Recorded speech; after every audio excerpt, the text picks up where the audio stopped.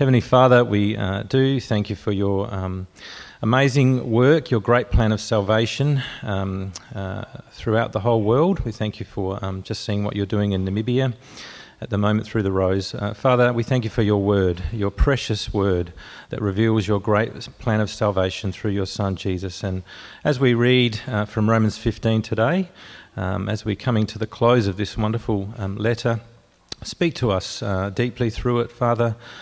Challenge our hearts and refresh us in the wonders of your glory in the gospel.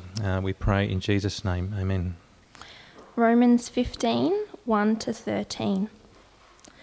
We who are strong ought to bear with the failings of the weak and not to please ourselves. Each of us should please our neighbours for their good, to build them up. For even Christ did not please himself, but, as it is written, the insults of those who insult you have fallen on me.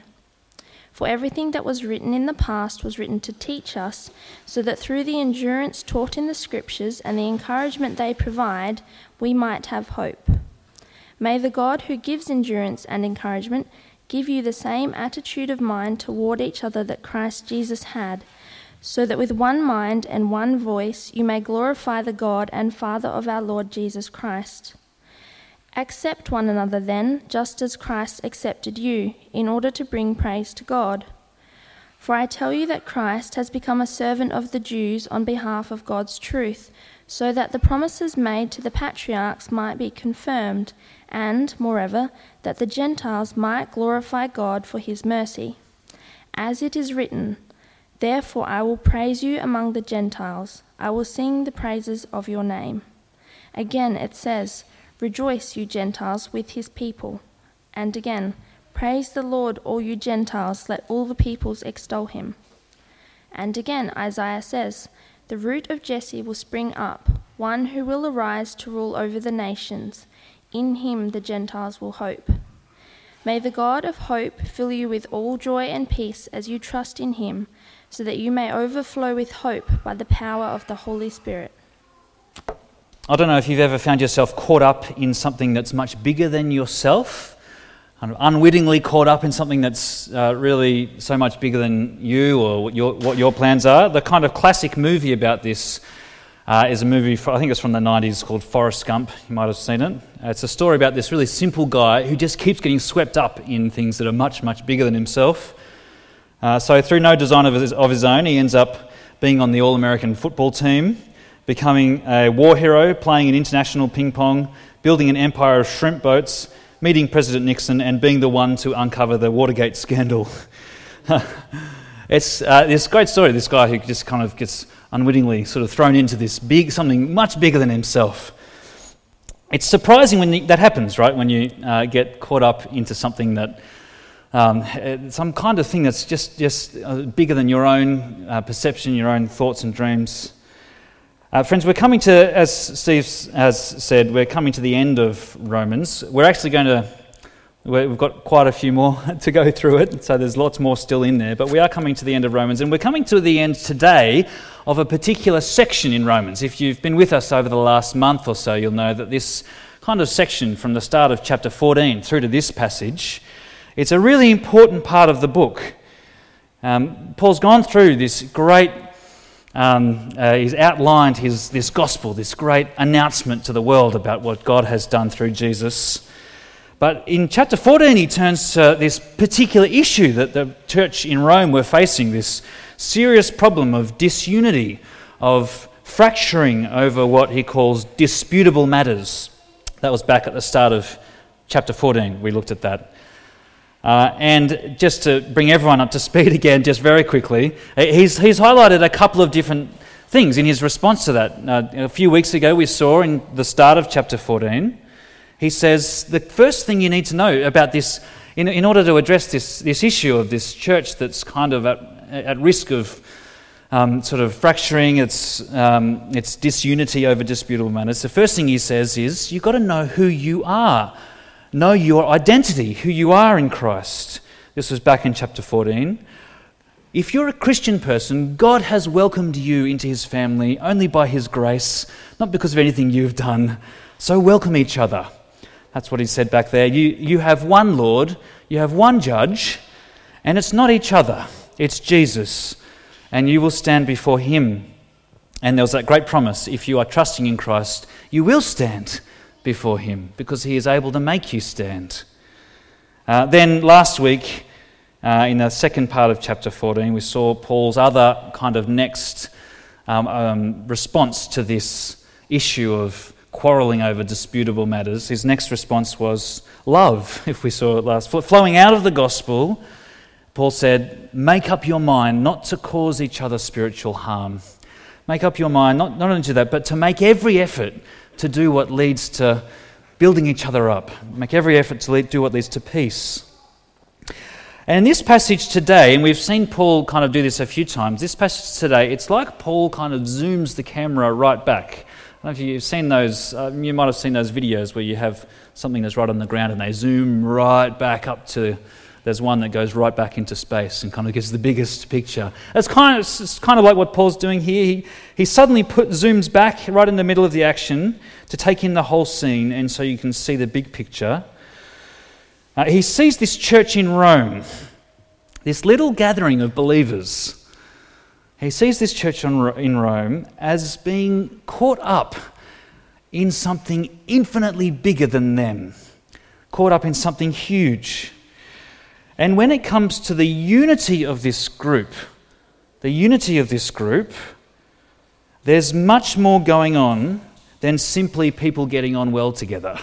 There's much more going on. There is something good about that, but you can get that in any number of different groups, right? Getting on well together because you like the same sport or the same kind of interest or whatever it is. You can get that in any... The unity of this group is not about getting on well together for our own sake.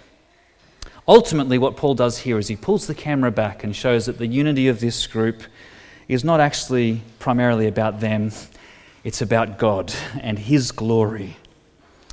So let's get stuck into this great little passage. It should come up on the screen as we're going through. And if you have a handout, it'll help you sort of keep track of where we're up to if you'd like to. But Paul starts in verse 1. He kind of recaps everything he's said so far in verse 1. We who are strong ought to bear with the failings of the weak and not to please ourselves. Each of us should please our neighbours for their good, to build them up. He's saying, commit yourself to this church family, not with an attitude of kind of seeking to please yourself, of analysing everything according to whether it suits you or whether you can exercise your freedom. This was the issue in Rome. Commit yourself to this church family with an attitude of self-forgetful love, of building your brothers and sisters up. That's basically what we've been hearing in the last few weeks from Romans, right? And then Paul he turns in verse 3 to bring Jesus into the equation. He talks about Jesus in verse 3. Verse 3, for even Christ did not please himself, but as it is written, the insults of those who insult you have fallen on me. For everything that was written in the past was written to teach us, so that through the endurance taught in the Scriptures and the encouragement they provide, we might have hope. See what Paul's saying there? Jesus didn't live for his own pleasure. He didn't live for himself. But what's really important here, though, is this quote that's in speech marks up there. It's a quote from a psalm, the Psalms in the Bible, from Psalm 69. Psalm 69 is a psalm about a righteous man who is persecuted, he's in agony, he's overwhelmed. And the reason for that, well, let's go to it. It should again come up on the screen. Psalm 69, this is from this psalm, this guy who's overwhelmed. For I endure, he's talking to God here, I endure scorn for your sake, and shame covers my face. I'm a foreigner to my own family, a stranger to my own mother's children. For zeal for your house consumes me, and the insults of those who insult you fall on me. This person that Paul is saying is what Jesus kind of steps into this mould. He's a person who's so consumed with zeal for God's house, God's glory, that he takes the insults that people are throwing at God and kind of takes them on himself. And Paul's saying here, Obviously, Jesus lived a selfless life. You just need to read the Gospels to get any page of the Gospels to get that. But Jesus' selfless life wasn't primarily about him just being a nice guy. It wasn't primarily about that. It was about him being consumed with zeal for God's house, for God's glory. He gave himself up so that his heavenly Father would be glorified.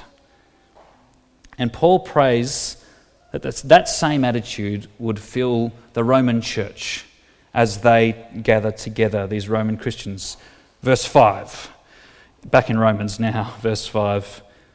May the God who gives endurance and encouragement give you the same attitude of mind toward each other that Christ Jesus had, so that with one mind and one voice you may glorify the God and Father of our Lord Jesus Christ.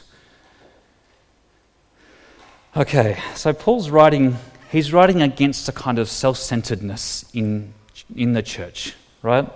He sees it's a problem, especially over these disputable matters that aren't central to the gospel, where people are demanding their rights instead of loving each other. One alternative that you kind of get some hints of here to being self-centered is to be what's called maybe other person-centered, or something like along those lines. Instead of having your own desires driving you, you have those of the other person. There's kind of hints of that here in verse 2. Each of you should please your own neighbours for their good. But what's really interesting here, though, is that for Paul, the ultimate answer for self-centeredness is not ultimately actually to be other person-centered either. And I think there's good reason for that. Being other person-centered can too easily turn into a kind of idolatry, where we turn the good opinion of other people into our idol, into our God. So we're always seeking to please others, not to build them up, but because we crave their approval. Or being other person-centered which in itself there's good things about it, but it can also become a kind of manipulative thing. There's this great passage, if you've read C.S. Lewis' Screwtape Letters, this fantastic book, there's this great passage in there. He describes this ridiculous scene of people trying to outdo one another in selflessness, in unselfishness.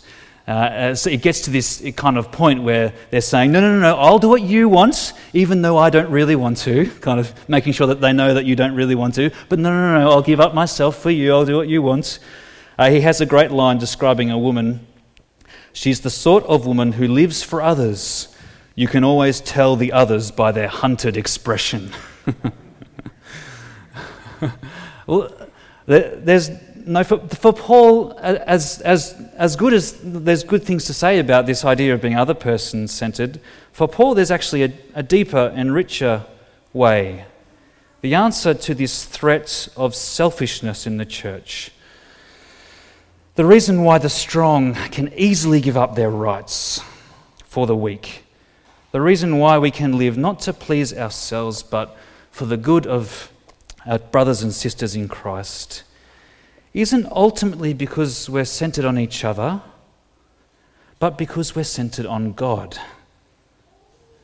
You see what Paul's getting at here? This beautiful vision here, what Paul prays for this church is a united body, not everyone looking inward at themselves, not even primarily looking to each other, but first of all, a united body of people looking up to God, so that we might, with one mind and one voice, glorify the God and Father of our Lord Jesus Christ.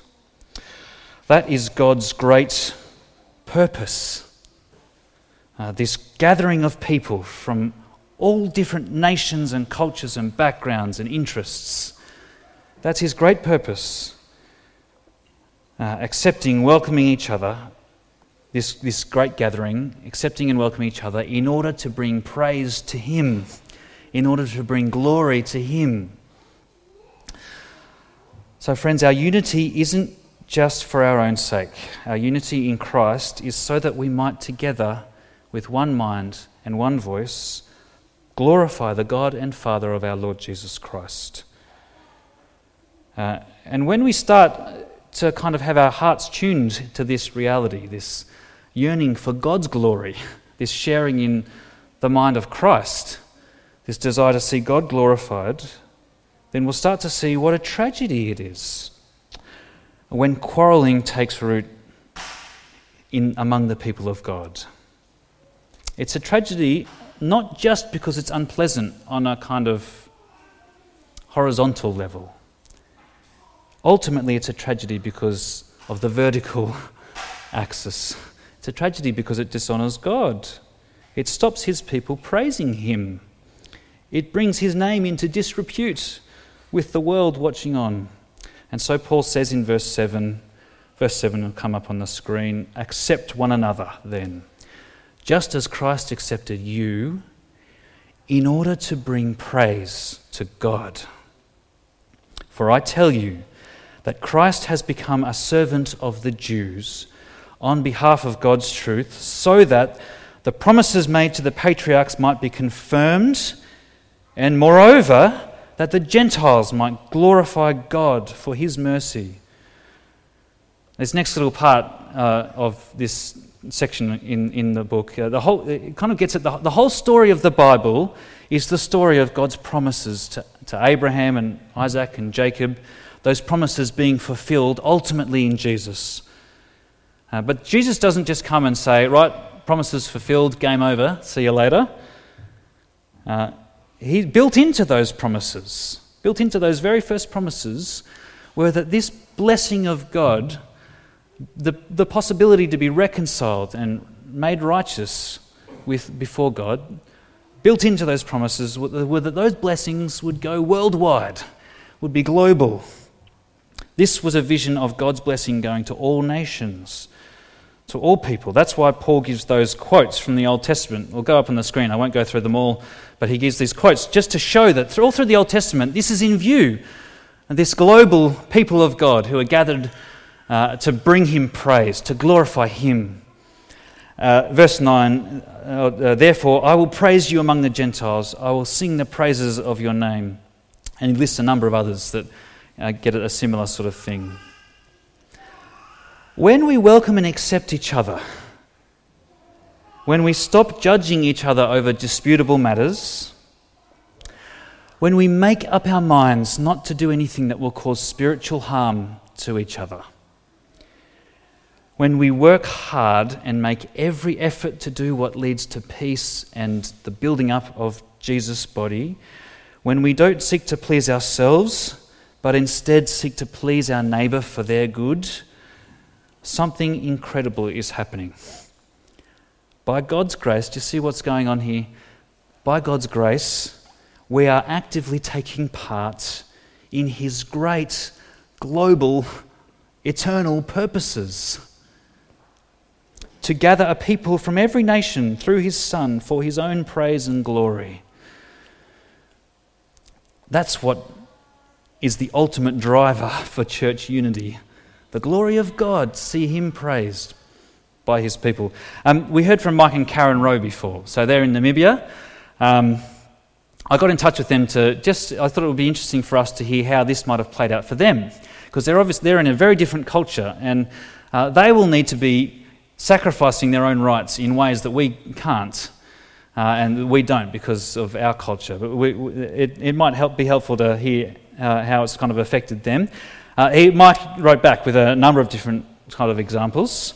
One of them, he said it was the biggest one, was the problem of alcoholism that has had a really widespread and devastating effect in Africa.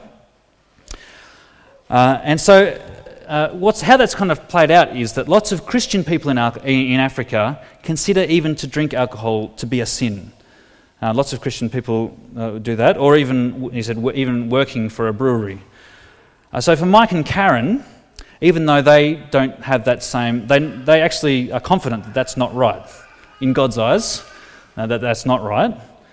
They don't object to enjoying in moderation and with thanksgiving, enjoying God's gifts, including alcohol. But he said, we don't want to cause our brothers and sisters to stumble So we just won't have any around where it may cause a brother or sister distress or lead them to act against conscience. We won't even have any in the cupboard if people are coming over, as etiquette about looking through other people's cupboards is not the same as in Australia. So they won't even have any hiding in the cupboard, because having people over in Namibia, they'll find it. But that's an example, isn't it, of people who are they're concerned with God's glory, that he might gather a people from all nations to himself to bring him praise. And if that means getting rid of the alcohol in your house and never drinking again, what an easy choice that would be if you're concerned with God's glory, if that's what's driving you. Okay, friends, Paul knows what he's describing here is in human terms unthinkable, right? He knows what he's talking about here is actually, it's unthinkable. A community of people who would not otherwise associate together, who are bound together with bonds that are closer, tighter than family, than culture, than nationality, than history in Christ. When he looks at the Roman church struggling with this issue of divisions and disunity between the Jewish believers and Gentile believers, between the weak and the strong, he knows it would be easy. He knows how unthinkable that is. He knows it would be easy to give up hope. That's why he finishes this whole section off with a prayer. What better way to finish this whole section talking about unity in God's church? He lays it all before God. He's confident that what's impossible for us, God can do, because this is his plan, it's his purpose. Right back from the very beginning with Abraham and I, this has been his purpose all along, and his plans never fail. He is the God of hope in verse 13. And Paul trusts that as God's people are united together to glorify him, to praise him, to offer, as we heard back in chapter 12, to offer their whole lives as living sacrifices to him. As they, in verse 13, as they trust him, as they entrust their lives to Jesus' death and resurrection in their place, Paul trusts that God will fill them with joy and peace, so that they might have a little bit of hope. Do you see what it says? So that they might overflow with hope by the power of the Holy Spirit. Well, friends, how do we process all of this? In a way, Paul hasn't given any new application. He hasn't sort of given a new instruction for the church.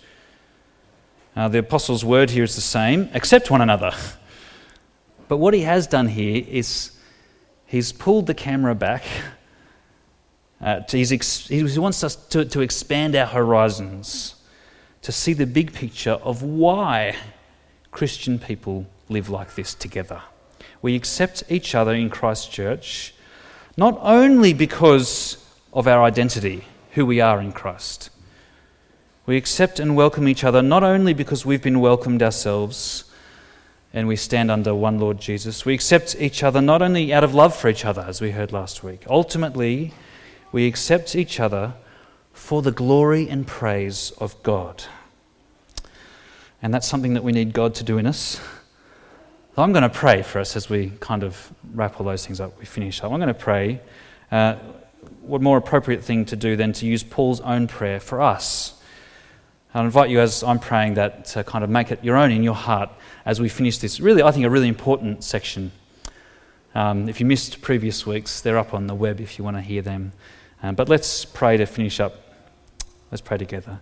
Our gracious God and Heavenly Father, we thank you for the wonder of the gospel. We do thank you for the incredible truth that you have welcomed us, who didn't deserve it, into your family, into your kingdom.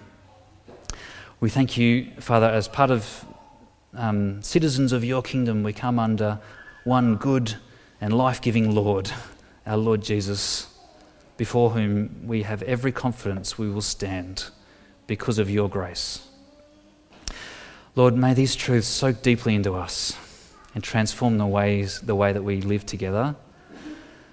Father, give us this attitude that Christ had, an attitude that is consumed with your glory.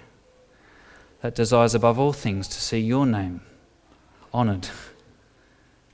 Lord, help us to know how that applies with us, for each of us in individual ways, whether that's reconciling relationships, whether that's giving of ourselves for your glory in your church. And Father, as we finish, we do pray that same prayer that Paul prays. Lord, we pray, we plead with you, please fill us with hope and all joy and peace as we trust in you. Please, Father, make it to overflow within us that same hope by the power of the Holy Spirit. We thank you for your Spirit, we thank you for your word, and we thank you for all your goodness to us. In Jesus' name, amen.